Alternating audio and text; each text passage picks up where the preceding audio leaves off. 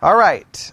I know it's the day after Christmas, so you're supposed to, I guess, do a Christmas adjacent study, but we're not doing a Christmas adjacent study, all right? We're going back to what we've been working on in Romans chapter 8, which we've been working on 6 words, correct? And I said ultimately we should have added a 7th, but what are the 6 words we've worked on so far? Number 1, foreknowledge. Number 2, predestinate or predestination. Number 3, called or calling. Number 4, justification. Number 5, glorification. Number 6, election. And number 7, reprobation. Okay, so let's do this just quickly because here's what's going to happen today, all right? I'm making a decision. It may be a really bad decision. But once we got into reprobation, I realized, man, this opens up so many complications and difficulties. So we're going to go back and establish the basic idea of reprobation. We're going to deviate from reprobation and then cover all of these massive theological, philosophical issues that relate to it, and then circle back around to reprobation and try to finish it off. I know that delays our journey through Romans 8, but it's either is the goal to get through a book, or is the goal to make sure you understand all the important concepts related to a section. And all of these things we're going to be talking about this morning relate to this section, and it deals a lot with church history and a lot of theology. So there's going to be a lot to do this morning. So let's start with this, all right? Reprobation. Let's just go with a basic understanding of reprobation, just quickly. Reprobation, is if you have it written down, and I'm going to read from Grudem. When we understand election as God's sovereign choice of some persons to be saved, then there is necessarily another aspect of that choice, namely God's sovereign decision to pass over others and not to save them. This decision of God in eternity past is called what? Reprobation. So what is reprobation simply put? God's sovereign decision to pass over some for salvation. Now, the minute you hear that, let's all be honest. Is that a pleasant thought? No. Is it one that will make people happy? No. It's one that if you even mention from the pulpit in some churches, well, you put it this way, an election will occur, and it's going to be an election to remove you from office. You're no longer going to be pastor. You're going to get fired quickly, okay? Or people are going to leave the church because nobody wants to talk about this. But what was my argument about reprobation? Does anybody remember what my approach or my thesis, my hypothesis was to dealing with reprobation? Does anybody remember? I know it's been a couple of weeks. It followed after the discussion of election, right? Yes, it has to. But remember, my argument is reprobation is not the issue. Where does the issue begin? Genesis 1:1. Remember, what do I say? What's the most controversial verse in the entire Bible? Genesis 1:1. Why is it controversial? Because it says, in the beginning, God created. Now, immediately when we start talking about God creating, that raises a million difficult issues. So here's what I want you to do, and I'm going to try to build this, and hopefully this will work, all right? Take a blank piece of paper, right? Draw a line from the top, right in the middle of the page, from the top to the bottom. So you're going to divide the page into 2 parts. Right? You're going to divide the page into 2 parts. On one side, put include God. On the other side, put exclude God. Now, traditionally, this would be done, typically in Bible college or seminary, what would they do? They would do here, they would put theism versus atheism, but I don't like that.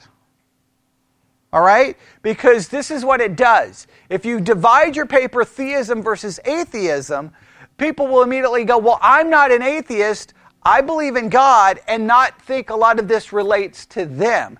Let me make it very clear. There are lots of Christians sitting in the pew that sometimes they're in the column of include God and sometimes they're in the column of exclude God.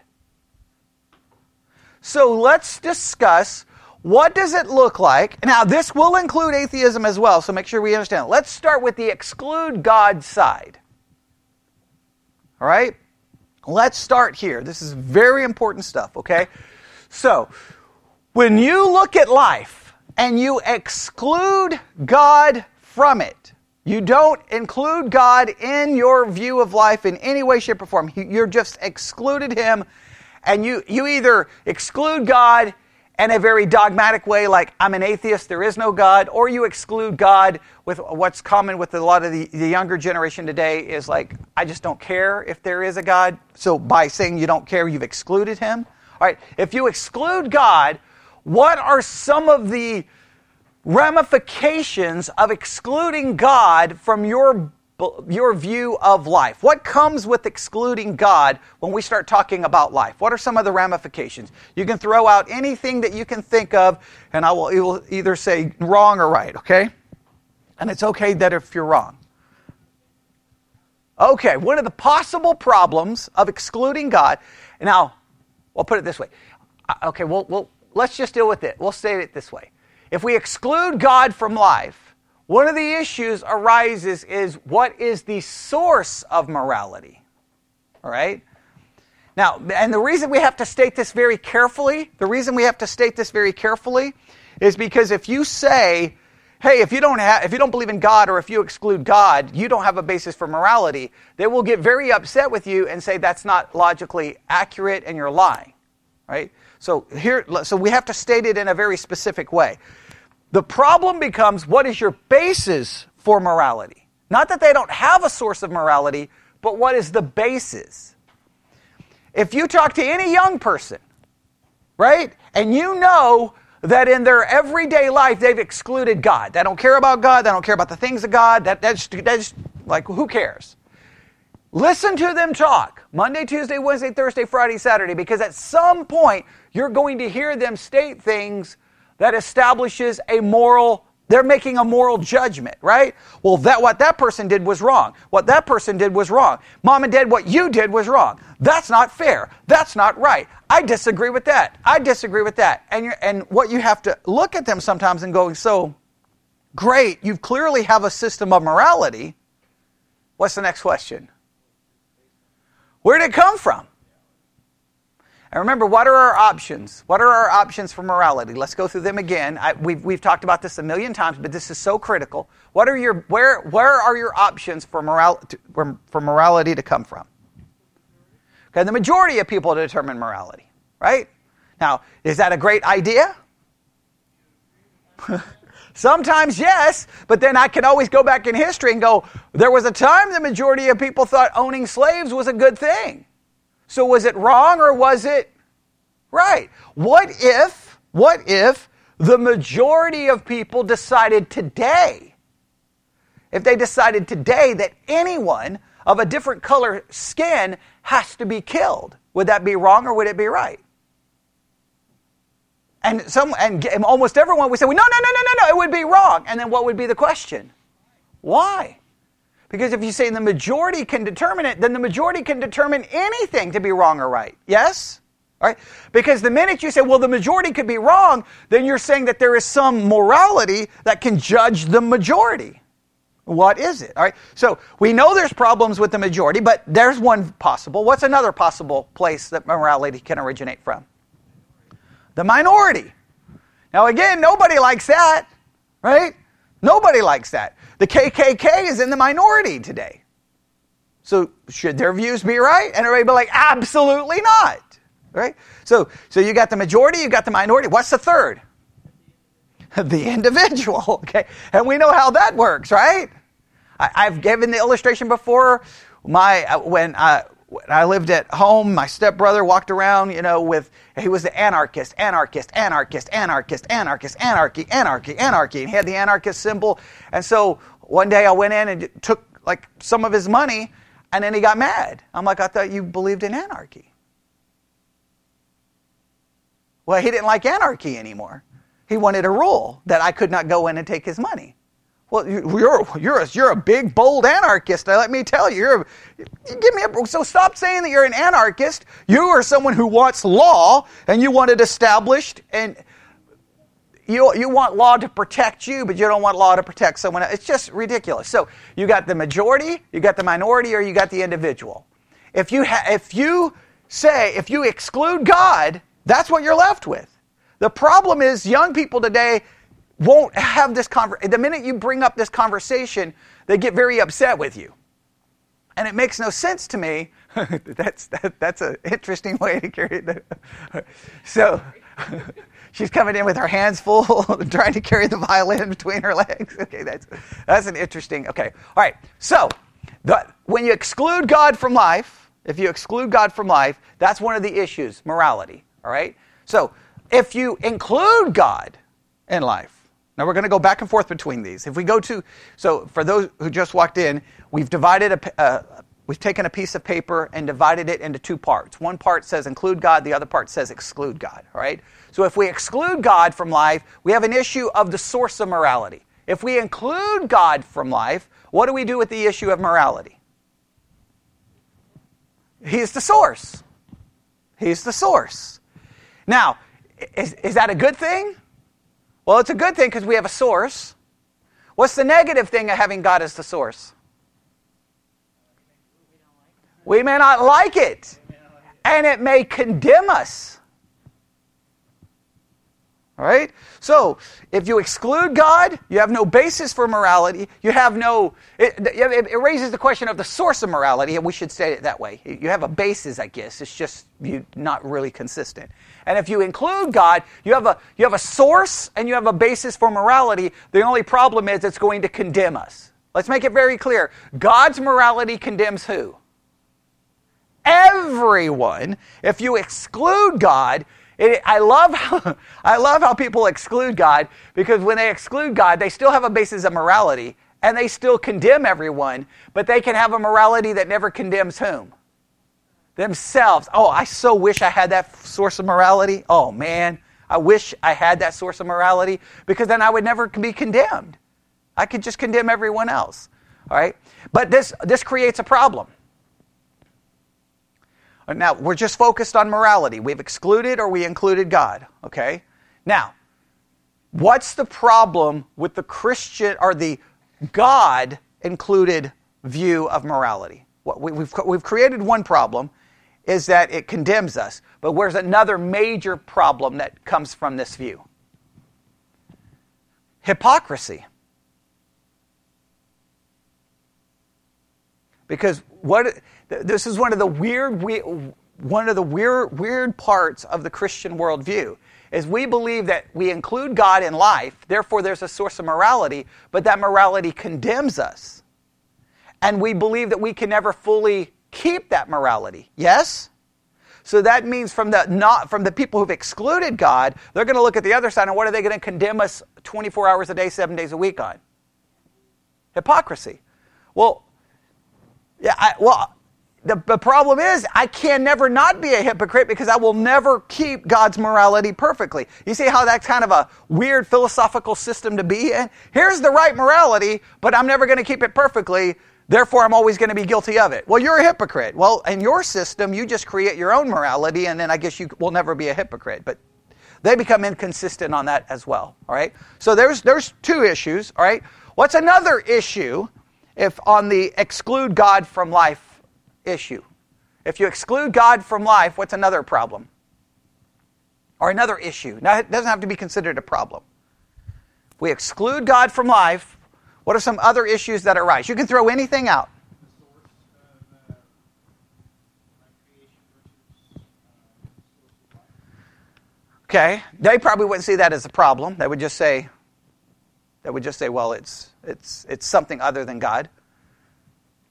Let's exclude God from life, and let's bring up a lot of issues.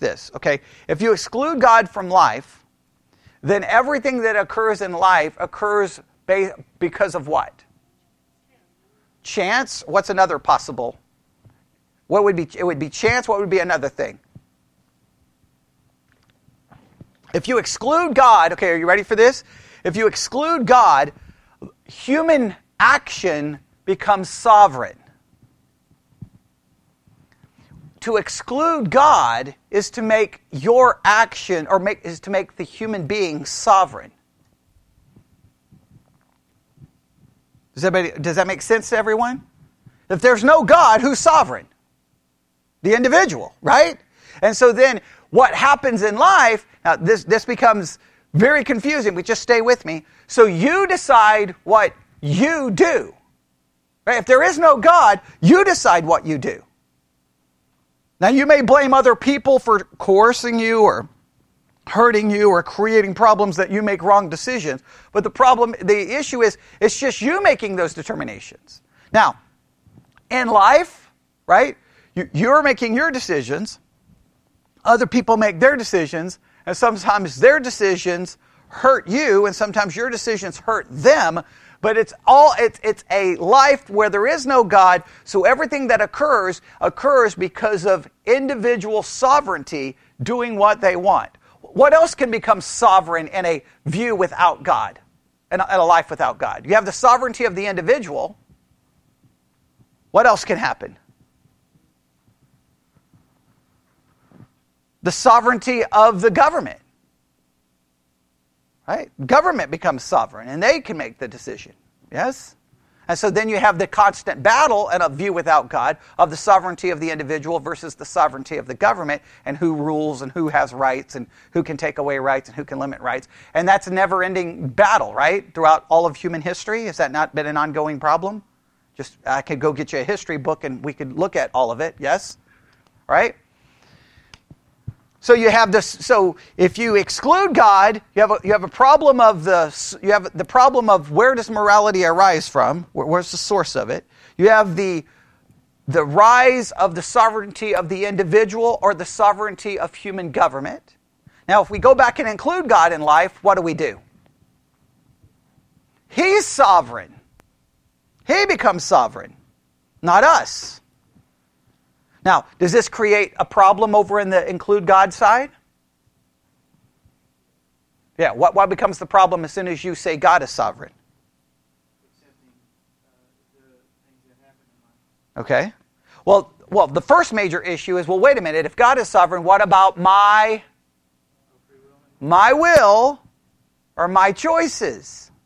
So now this is what happens. A lot of people will include God, but then when they get into this discussion of God's sovereignty and my will, they sometimes will fluctuate between the include God to exclude God. Let me give you an example. All right?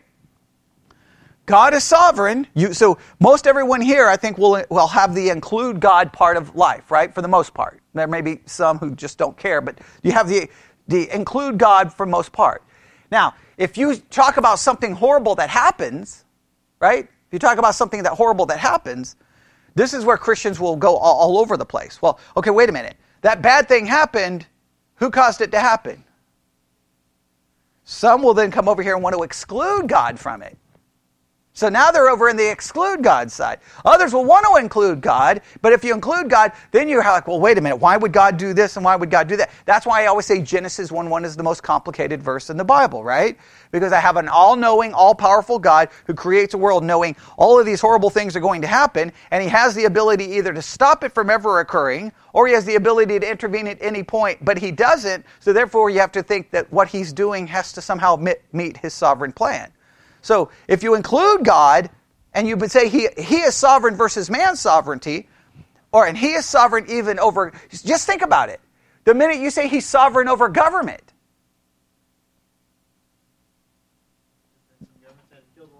Yeah. So he's sovereign over government, but then what in the world was Hitler roaming around doing? You see where this becomes a problem? So then many people will run to which side of the paper? Exclude God.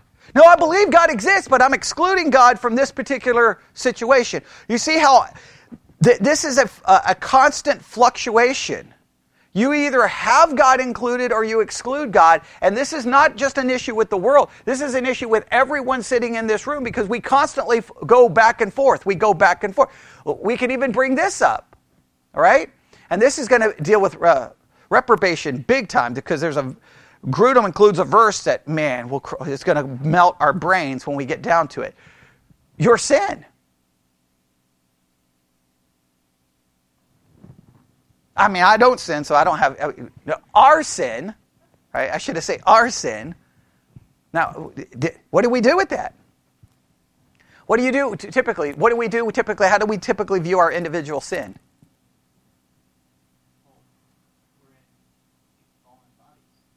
Right. But do we include or exclude God? Remember, everything's going to be... I'm going to relate everything to this. We exclude God. We exclude God. But wait a minute. When the people crucified Jesus, the Bible says that they did so because it was foreordained that he be crucified. However, God holds them responsible for doing what God ordained them to do. So did God ordain them to do it, or did he not ordain them to do it? Did he simply know they were going to do it? And then, well, then if he knew he was going to do it before they existed, did they have any choice but not to? You see this? You see all the problems this raises? Okay? Trust me, we've got a lot of things in church history trying to answer all of these problems. I'm trying to show you the practical because once I could pull out all of my notes here from theology, and I could start going, okay, here's this group, I don't even know how to pronounce their name, and I could go through all the groups, right? And you'd just be like, okay, this is like sitting in a classroom in college, and you're like, I don't care. This has practical ramifications because everyone in this room, you make theological judgments on these concepts. You either say God is included or God is excluded. God is included, or God is included, but I can't blame him, so I'm going to exclude. And you go back and forth, back and forth. I don't think any of us ever stay perfectly in these sides of the paper, right? So let's go back to the exclude God side. What have we done with the exclude God side? What's the first issue? Source of morality. Where does it arise from? Okay. Next, it makes who sovereign? The individual or the government. Okay. Now, if we go to include God, we do have a source of morality, right? Yes, but it creates problems because we're never going to keep it, which makes us then hypocrites. Correct. Right? And then next, if we have God sovereign, that sounds great, right? He's sovereign, I'm not sovereign. Wonderful. He's sovereign over government. Amen. Everybody says amen to all of that. But then someone's going to raise their hand like, he's sovereign over government, then why did Hitler exist? And then Christians will be like, he's sovereign, but man has free will. Well, the minute you say that, what did you just make sovereign? You just made man's will sovereign over God, and where did you just go to? The exclude God side. Right? What are some other issues that arise from exclude God? What's a big issue on the exclude God side? Very big issue.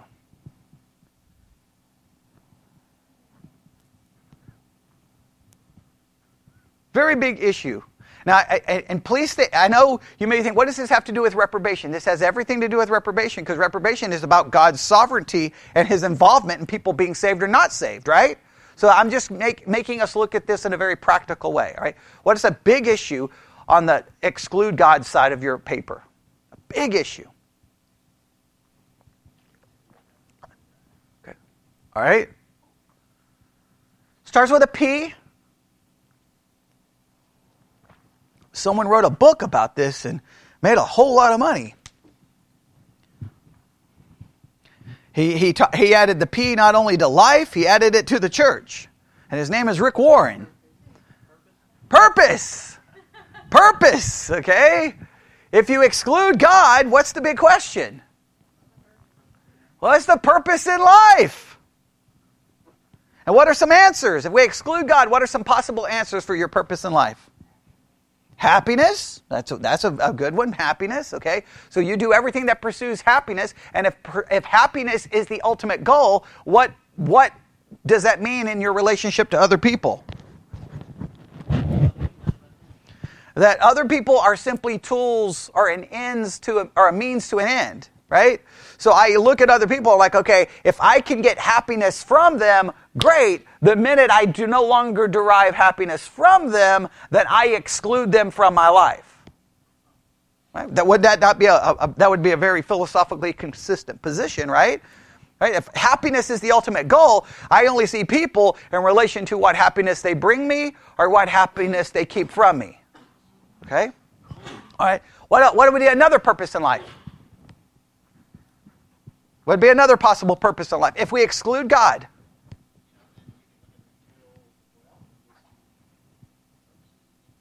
Okay, all right. Well, it's usually connected to happiness.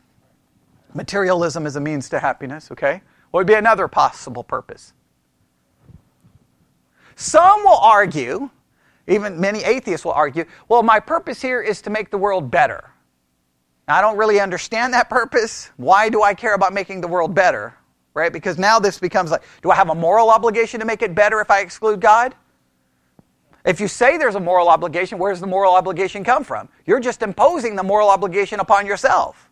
And then how do you know you're making the world better? Why are you trying to make the world better for someone else? I mean, like, it raises all kinds of questions. You could say you have a purpose to make the world better, but it's really just kind of like, it's whatever cause that you feel makes the world better. I mean, like, you're going to make the world better based off what you believe is morality, and so you want everyone to go with that particular view. But what if someone doesn't go with your particular? You see how this all begins to fall apart, right? Say, there is no God, so I'm going to make the world better. Well, how am I going to make the world better? I'm going to make the world better by whatever your position is, but you're like, but these people over here don't think that's making the world better. Well, they don't know better. Well, they may know. Well, okay, well then who? And it just kind of falls apart. What would be another possible purpose in life?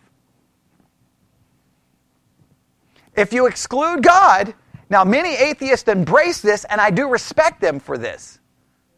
There isn't a purpose in life. Stop looking for one.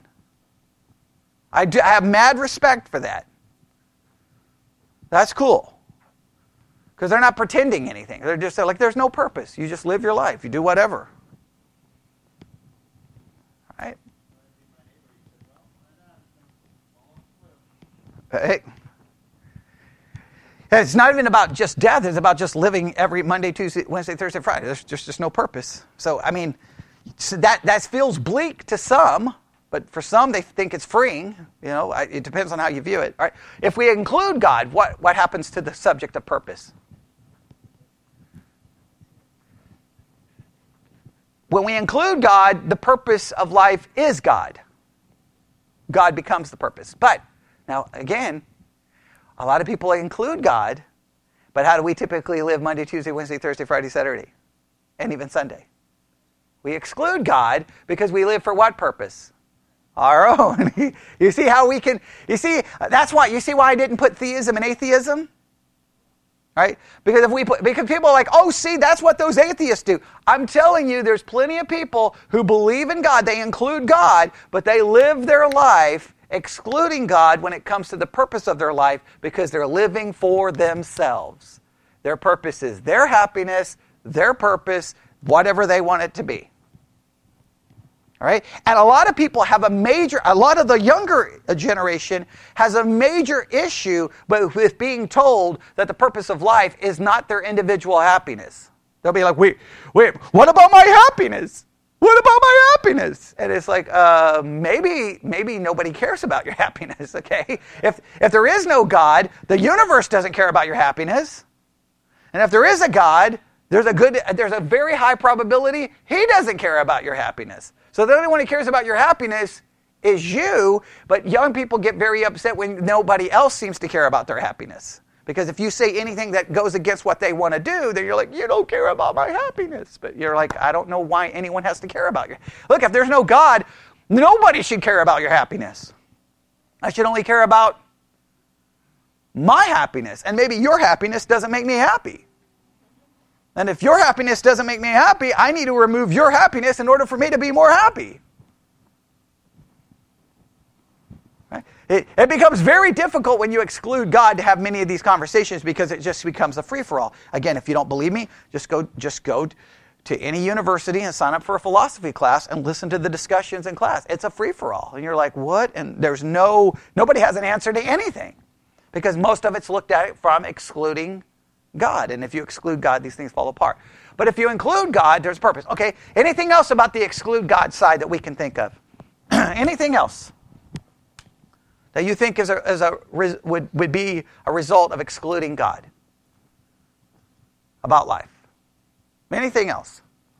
We've covered morality, we've covered purpose, we covered sovereignty.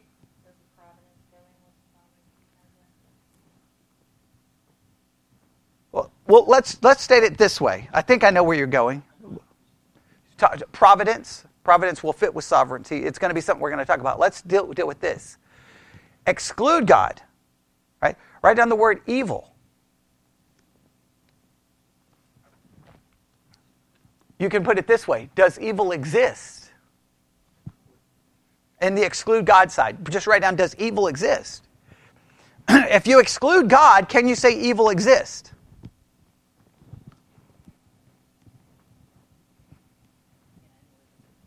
Now, if you say yes, who defines what is evil? Goes back to the morality. But I separate it because so many people will say, well, that's just horrible. That's just wrong. They'll hear a news story about some serial killer and like, that's just horrible. That's just wrong. And you want to ask them, why is it wrong? Well, because you shouldn't take human life. According to whom? Well, according to me. Well, maybe they don't agree with you. So are they wrong? Well, they're wrong. Well, what makes them wrong? What makes you the one who can determine morality? Right? So you definitely have an issue of evil. If we have God involved, now we can define evil, but let me make it very clear. Let me make it very clear. If we exclude God, even defining evil becomes difficult. Yes? If we include God, how do we define evil? Anything that is not in conformity to His holiness. Right? So that makes sense. And so therefore evil can involve a lot of things. Lying to someone would be then therefore evil or sinful. Yes? Not just a serial killer. But where it becomes a major problem when you include God and then you talk about evil? Why does it exist? Right? Why does it exist? Remember, when you include God, you say that He's sovereign. If He's sovereign, why would a sovereign God create a place where evil exists? Or could even possibly exist? Does that not become a problem? Okay, it becomes a serious problem. I know pastors say, everyone talks about the problem of evil, but there's no problem. Oh man, when you hear a pastor say there's no problem, just get up, walk away, leave. Because that's just a lie. It's just a lie. I still struggle with them. Yeah, I started struggling with these questions almost from the minute go. I've always struggled with these issues. Now, at times I thought I had a good answer and felt like, okay, be dogmatic about that. And then I'm like, well, I don't know if that works. I'm always struggling with them and trying to figure them out. All right? So what would be, so we could talk a lot more about the problem of evil. Now let's go back to the exclude God side. One other issue. I mean, put it this way, there's thousands of issues on both sides, but we'll just add one more. I'm going to just put it in this category. Suffering. Suffering. Now, if we exclude God, why does suffering occur?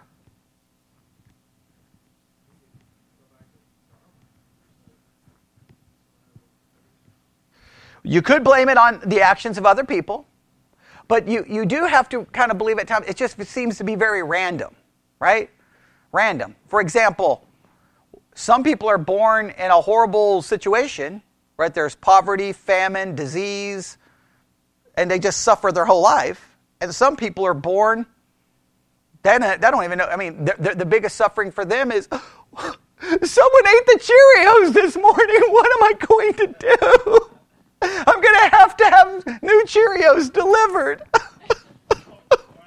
I got to wait for Walmart to come to my door and drop off a box. And trust me, we act like it's the end of the world. At least I do. I'm like, Stacy, what am I supposed to do? I'm starving. It's 1 o'clock in the afternoon. I haven't eaten. What's going on? Okay. And then she's like, I don't know what your problem is. Okay. I'm suffering here. Okay. Do you not care?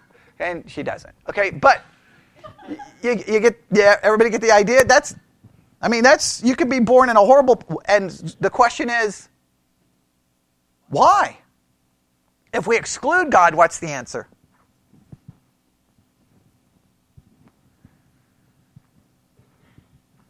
Someone said it earlier, starts with a C. Chance. Just random chance. Why was I born in an abusive home? And most of the young people here, as far as I know, they may tell me that it was abusive, but I think most of the Dancing with Children, I don't think they have any horror stories of abuse. Not. Why? Because I think I'm better than them. So why was I put in a horrible situation? They deserve to be in the situation I was in. I mean, why? That to me seems unfair. Why did they get, Mr. Rogers' Neighborhood, and I got Satan?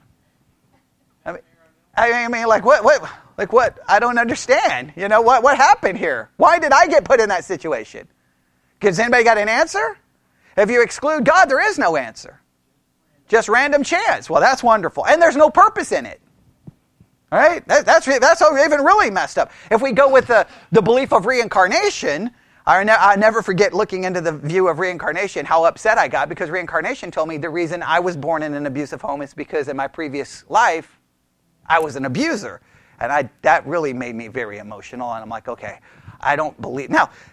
Now, just to be fair, just because you don't like it doesn't mean something is not true, but that's a pretty hard... Just make sure. Sometimes people are like, well, Christianity is so mean and horrible. There's a lot of religious views out there that are just as horrible as anything Christianity could ever offer up, but for some reason it doesn't get condemned. Like if someone believes in reincarnation, they're like, oh, how cute. I'm like, is it cute? Because reincarnation typically goes with the idea the reason you're suffering is because you caused suffering in your previous incarnation.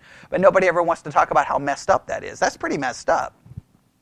You're a wife who's getting beat and beat and beat and beat. Well, you beat someone in your previous life. You were probably an abusive husband in your previous life. So just get over it. I mean, but we like to turn reincarnation and go, oh, in my previous life, I was king so-and-so, and it's just ridiculous. So chance, all right? Now, that sounds horrible, right? Chance is not a great... No, does anybody like the idea of just random chance? No, but let me tell you, it's not easy when I go over there and include God, right? So now I include God, and guess what? Okay? Now I have to add a very unpleasant situation here. They were born and raised in a home that, Mr. Rogers' Neighborhood, and I was born and raised in, next door to hell. And guess why? God. Now, you're great. You're like, praise God, I was raised in Mr. Rogers' Neighborhood. Isn't it amazing? Awesome. I mean, God was so good to me, and I've been blessed, and all that stuff that Christians will say on social media. It's so wonderful. God is good. All the time. All that just stuff drives me crazy, right? And then you got other people going, whoa, wait, what? Okay, and so because I have to look at wait a minute, God somehow wanted me in that situation. You know how hard that is to say?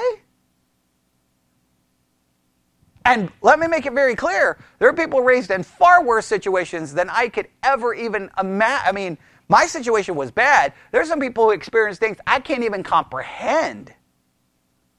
I mean, you've seen those news stories of like a 1-year-old, a 2-year-old, beaten, burned, like brutalized, and they're in the ICU barely clinging to their life because they were thrown against a wall or beaten with an electric cord or burned with a curling iron. I mean, crazy. And you read those stories, in your nice little Christian world, you're just like, well, Satan is really bad.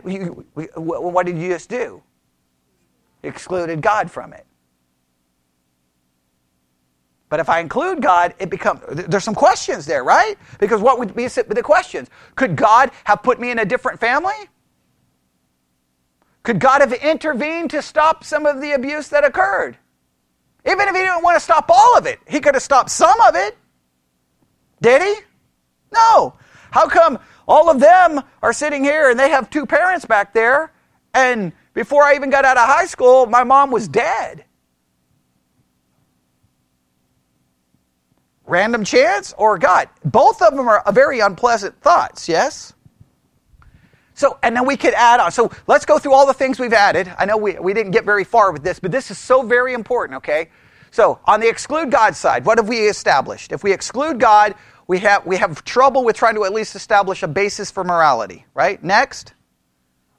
Sovereignty. Man becomes sovereign or government becomes sovereign or both become sovereign, and you have two sovereigns trying to fight over who's going to ultimately rule or reign, okay? Which is the issue of all of history, right? The issues of history are in issues of the question of sovereignty. Who's going to get their way? Who's going to get their will? Sometimes it's a fight between this government and that government, both governments claiming to be sovereign and both wanting whatever they want, or over individuals fighting governments, right? That's a good way of looking at history. All right, next. Purpose. If there is no God, you establish the purpose, but there's no real transcendent purpose, or there's just no purpose. Next. Evil. Does evil exist? And if it does, who gets to define it? And if it does, and like, what does it even mean? Okay, and the next, suffering. Just life is controlled by random chance. If we include God, what do we get? Man, we have a basis for morality. Whew, that's good. The only problem is it condemns me, therefore making me a 24-hour, 7-day-a-week hypocrite. Because I'm never going to live according to the very morality that I say is the basis of life.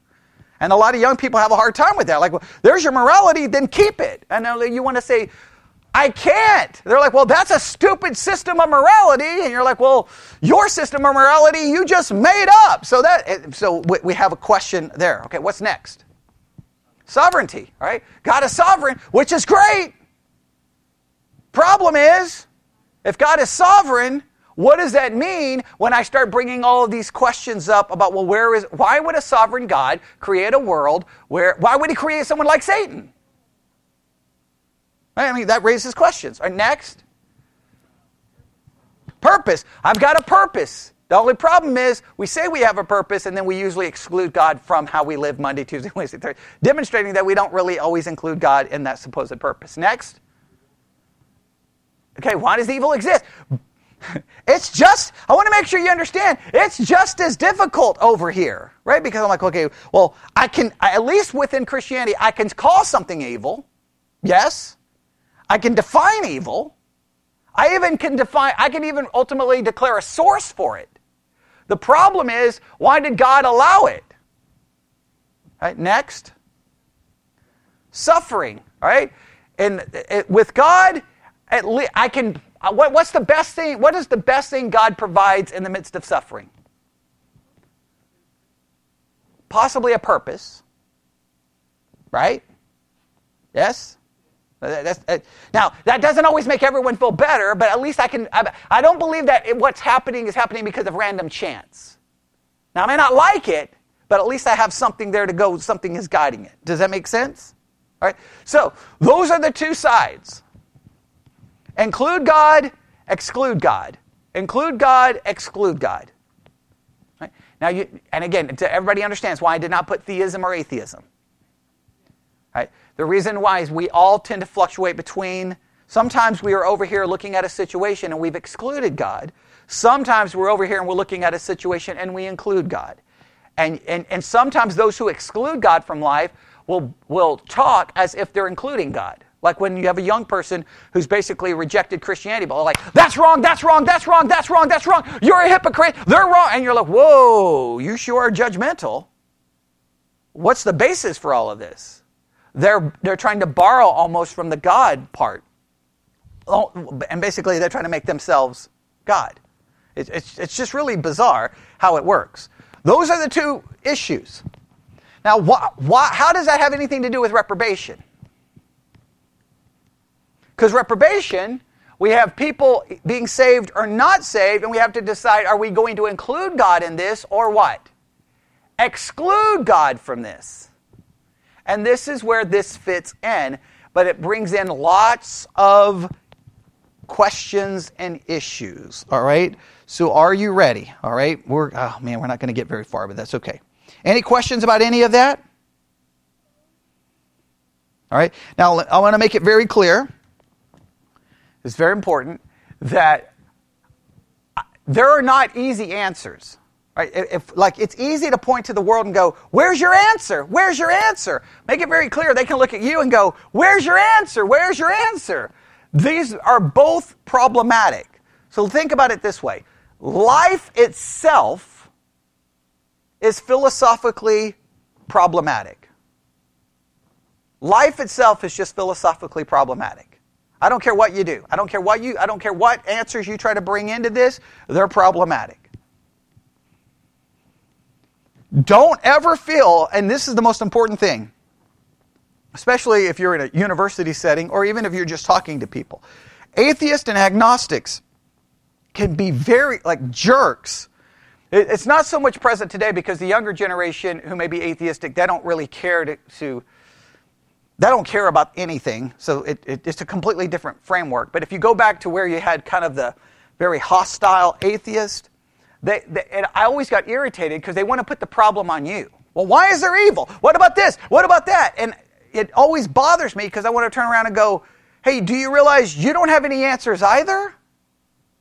So always remember, when anyone calls Christianity into question about all of these things, they're just left with as many problems, if not more problems.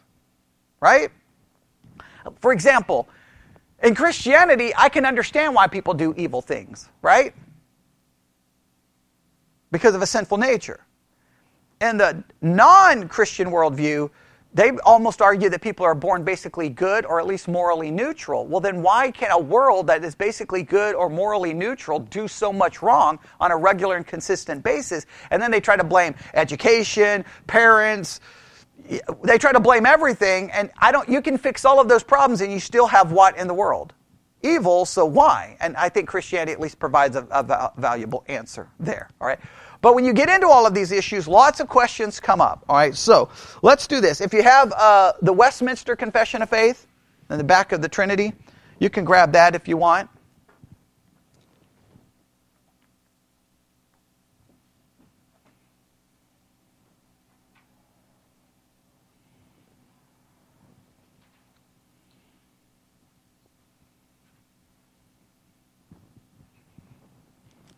All right? Okay, I'll give you the chapter here in a second. I want you to you can write down 2 words here. We're going to write down a lot of words, but 2 more I want you to write down. Write down the word providence and the word decrees. Providence and decrees.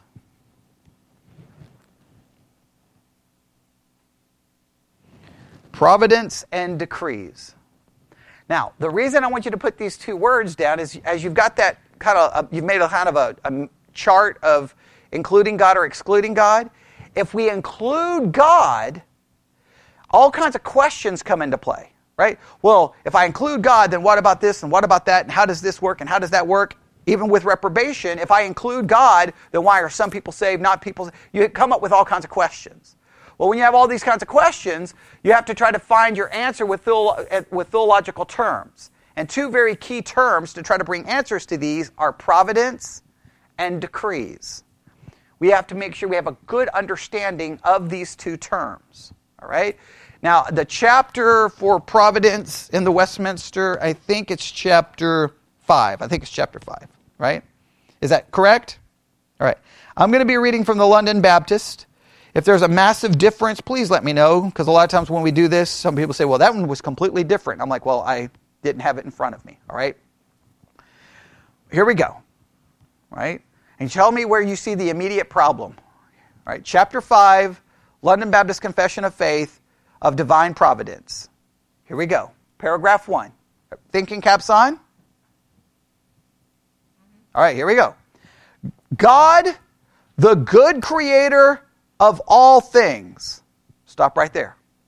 This immediately states that what? When we start thinking about God's providence, or remember the include God side? When we include God, we are saying that He is God, He is the good creator of all things. Now, the minute you say He's the creator of all things, you see where the problems are getting ready to start, yes? If God is the creator of all things, well then how did evil end up in His creation? And that they go on to say, they refer to Him as what kind of a creator? Good. Or great. Does the They call it great. The London Baptists say good. Great is you could refer to power. Good seems to refer to a moral judgment. Does that make sense? So great, but if you say great as reference to power, you see where the problem becomes?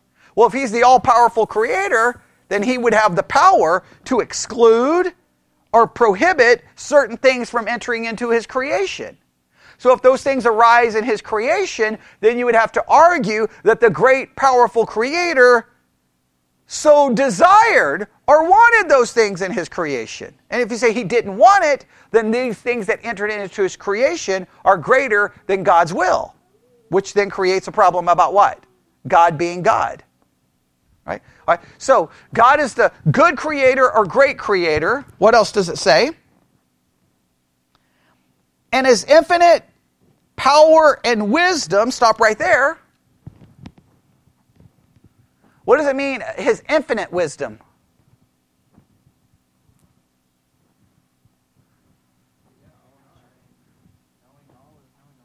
He knows everything, right? So now you've got a God who is creator, who has complete wisdom and knowledge. Well, that means he knows what's going to happen and what he creates. Now, I would ask you, if you knew you were going to create a world that looks like it does in 2021, would you continue? So if he did, knowing where we're going to end up with, then you have to somehow say either God lost control or God knew, so therefore this all has to fit into God's will, which then creates what? A million problems, yes? All right? So his infinite wisdom, what else does it say? Power. In other words, there's no limit to his wisdom, there's no limit to his power. This creates lots of problems, right? Infinite wisdom, power. What does he do? Now look at the next thing. Doth uphold, direct, dispose, and govern all creatures and things from the greatest to the least. Oh, that's a lot going on there. All right. Not only does he create with full power and full wisdom, what does he do with his creation? Go through all the things he supposedly does with his creation.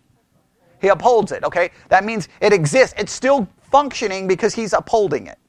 Right? Now that's including God. And the excluding God is, well, just laws of nature uphold it, but nobody knows where the laws of nature, they just, like, it's really weird. How does an immaterial law arise from material? Like, that blows my mind when you get into this discussion when we talk about, well, the laws of gravity or the laws of thermodynamics, all of these immaterial laws. How can there be immaterial laws governing how the universe operates? Because you have to have a source for those laws, right? So where did the laws, like, why is there a law saying that if I jump up, I'm going to fall down? Right?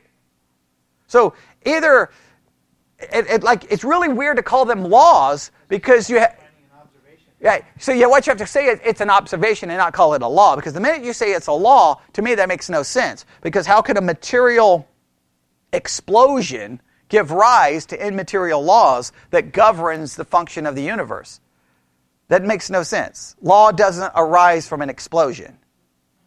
So what you'd have to say is that we've observed the way the universe works. I would call them observations and not call them laws. That's a philosophical argument. Like if I'm in a science class, I'm like, I don't think we should call that a law. And they're like, why? Well, can a law arise from an explosion?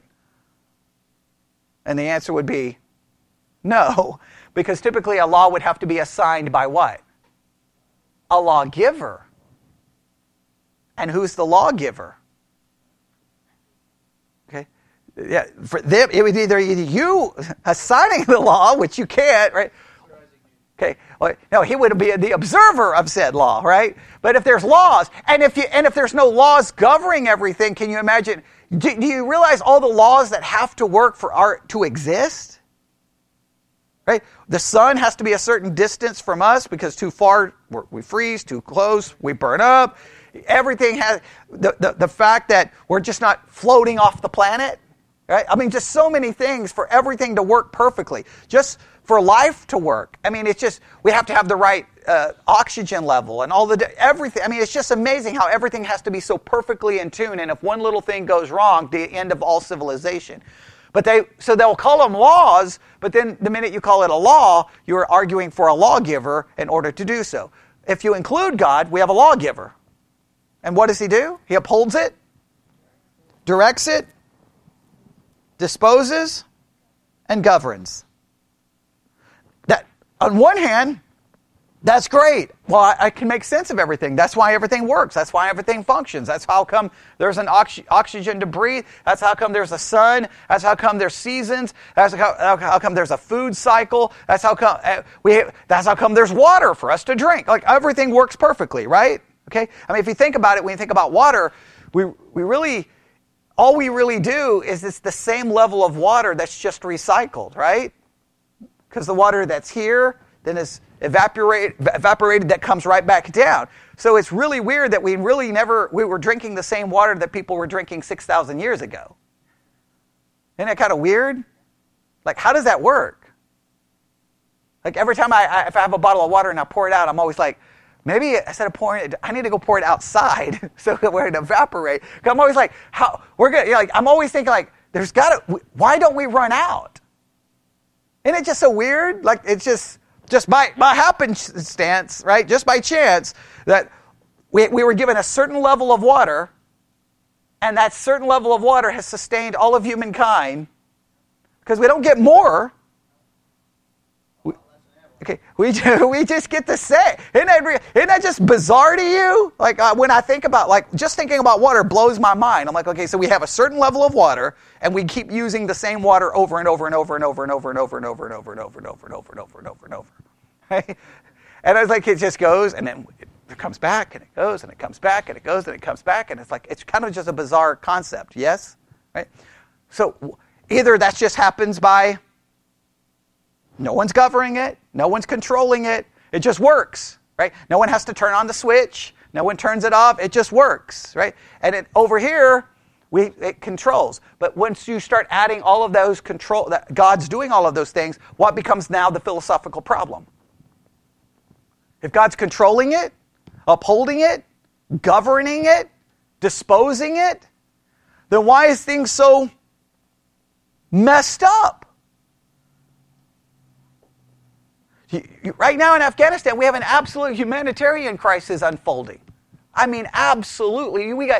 I've watched the videos of these babies just literally starving to death. There's no food. We could go through all the Americans creating such a problem there, but there's parts of the world where people are literally just dying and starving. No food, no water, no nothing. Why? Now, exclude God, what's the answer? Random chance. Include God, you're like, oh, it's going to make me feel... No, it doesn't make me feel better. Does it? Right, now we're going to have to stop there. Now, you see what I'm trying to do, though? Once we include God, so let me end with this. When you include God, because we're not going to spend a lot of time on the excluding God. I may refer back to it. You got the basic idea. When you include God, what questions should like any normal person sitting in church, when they hear God is creator, God's in charge, and they all say amen, what should be the questions? If God is in charge, then how does it work? For some reason, Christians don't care how it works. I don't know why they don't care. Well, wait a minute. If God's in charge, well, what about this and what about that? If God's in charge, then this. Well, if God's doing this, well, wait, why are some people saved? Wait, why do some babies die? Wait, why do some people live to be 120? Wait, why do some people suffer? Like, why? So then theologians have to come along and go, okay, we got to figure out the why. Providence. All right, we're going to establish that God operates through this concept of providence, and then we're going to establish what those rules of providence are, and then we're going to try to answer some of the questions. Let me make it very clear. Theology tries to provide the answers. They're not philosophically satisfying.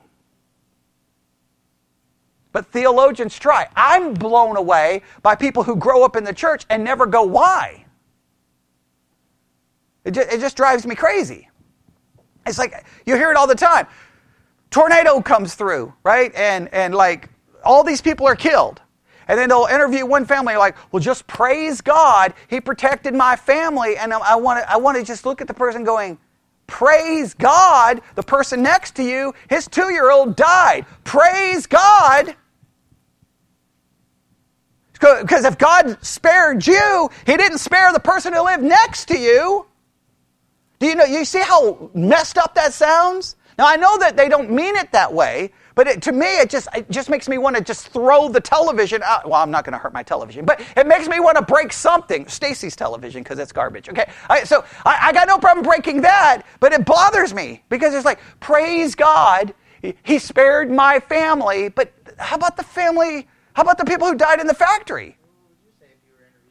I would not say a word. I would just be like, I'm grateful my family is alive. And people say, well, that's messed up. No, it's not messed up, because I know when I say praise God, the person who's sitting in the funeral home looking at their dead baby may not understand why God didn't spare their baby, but spared my family, because if they know me, they're like, he's a piece of human garbage. Why would God do anything for him? I mean, unless you think that you would deserve it, I wouldn't think that I would deserve my family to be spared. I mean, the Danzlers, look, you've got your family here, right? Do you understand that there are other parents who they're missing a daughter or a son?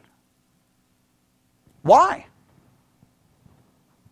Now, you can be grateful to God. I'm not saying don't be grateful to God. I'm just saying when we say that, we have to at least understand why others didn't get that. So why not? What's the answer? Well, if you exclude God, chance just happens. If you include God, now do you see how uncomfortable it becomes?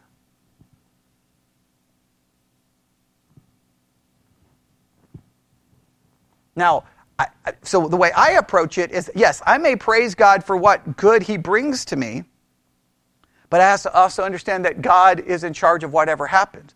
I just know that how I present that to the world, I got to be careful, because it just comes across messed up.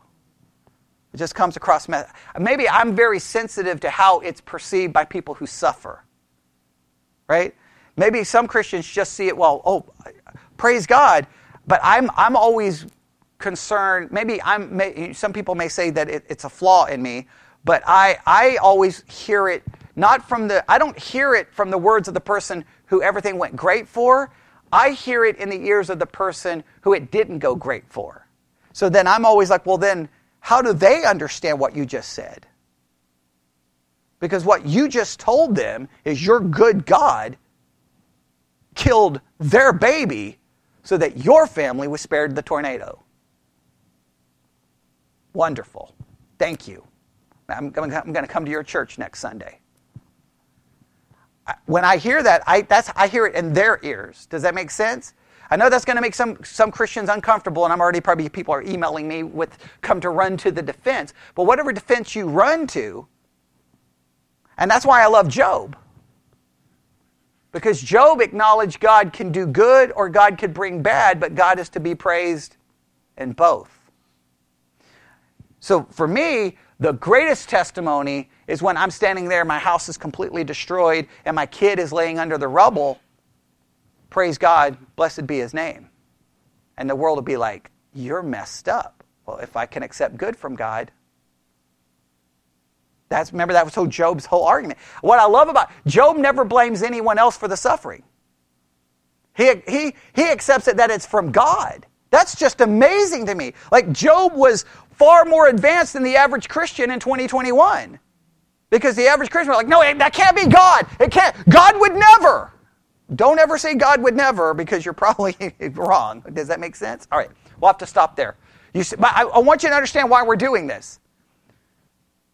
Right? Reprobation raises the question. And we're going to take it apart, and we'll see how far we get. In the next hour, we'll go even further. All right, let's stop. Lord God, we come before you this morning. These are not easy subjects. These are painful subjects. These are at times, even when Calvin and others talked about this, they referred to this as being, horrifying, fear, just fear-inducing kind of concepts that make us very uncomfortable and nobody wants to talk about. But if we don't talk about them, then we're just ignoring the reality in which we live. We have to find answers, and I pray that you'll give us the desire to continue to search and deal with these very important theological concepts. And we ask this in Jesus' name. And God's people said...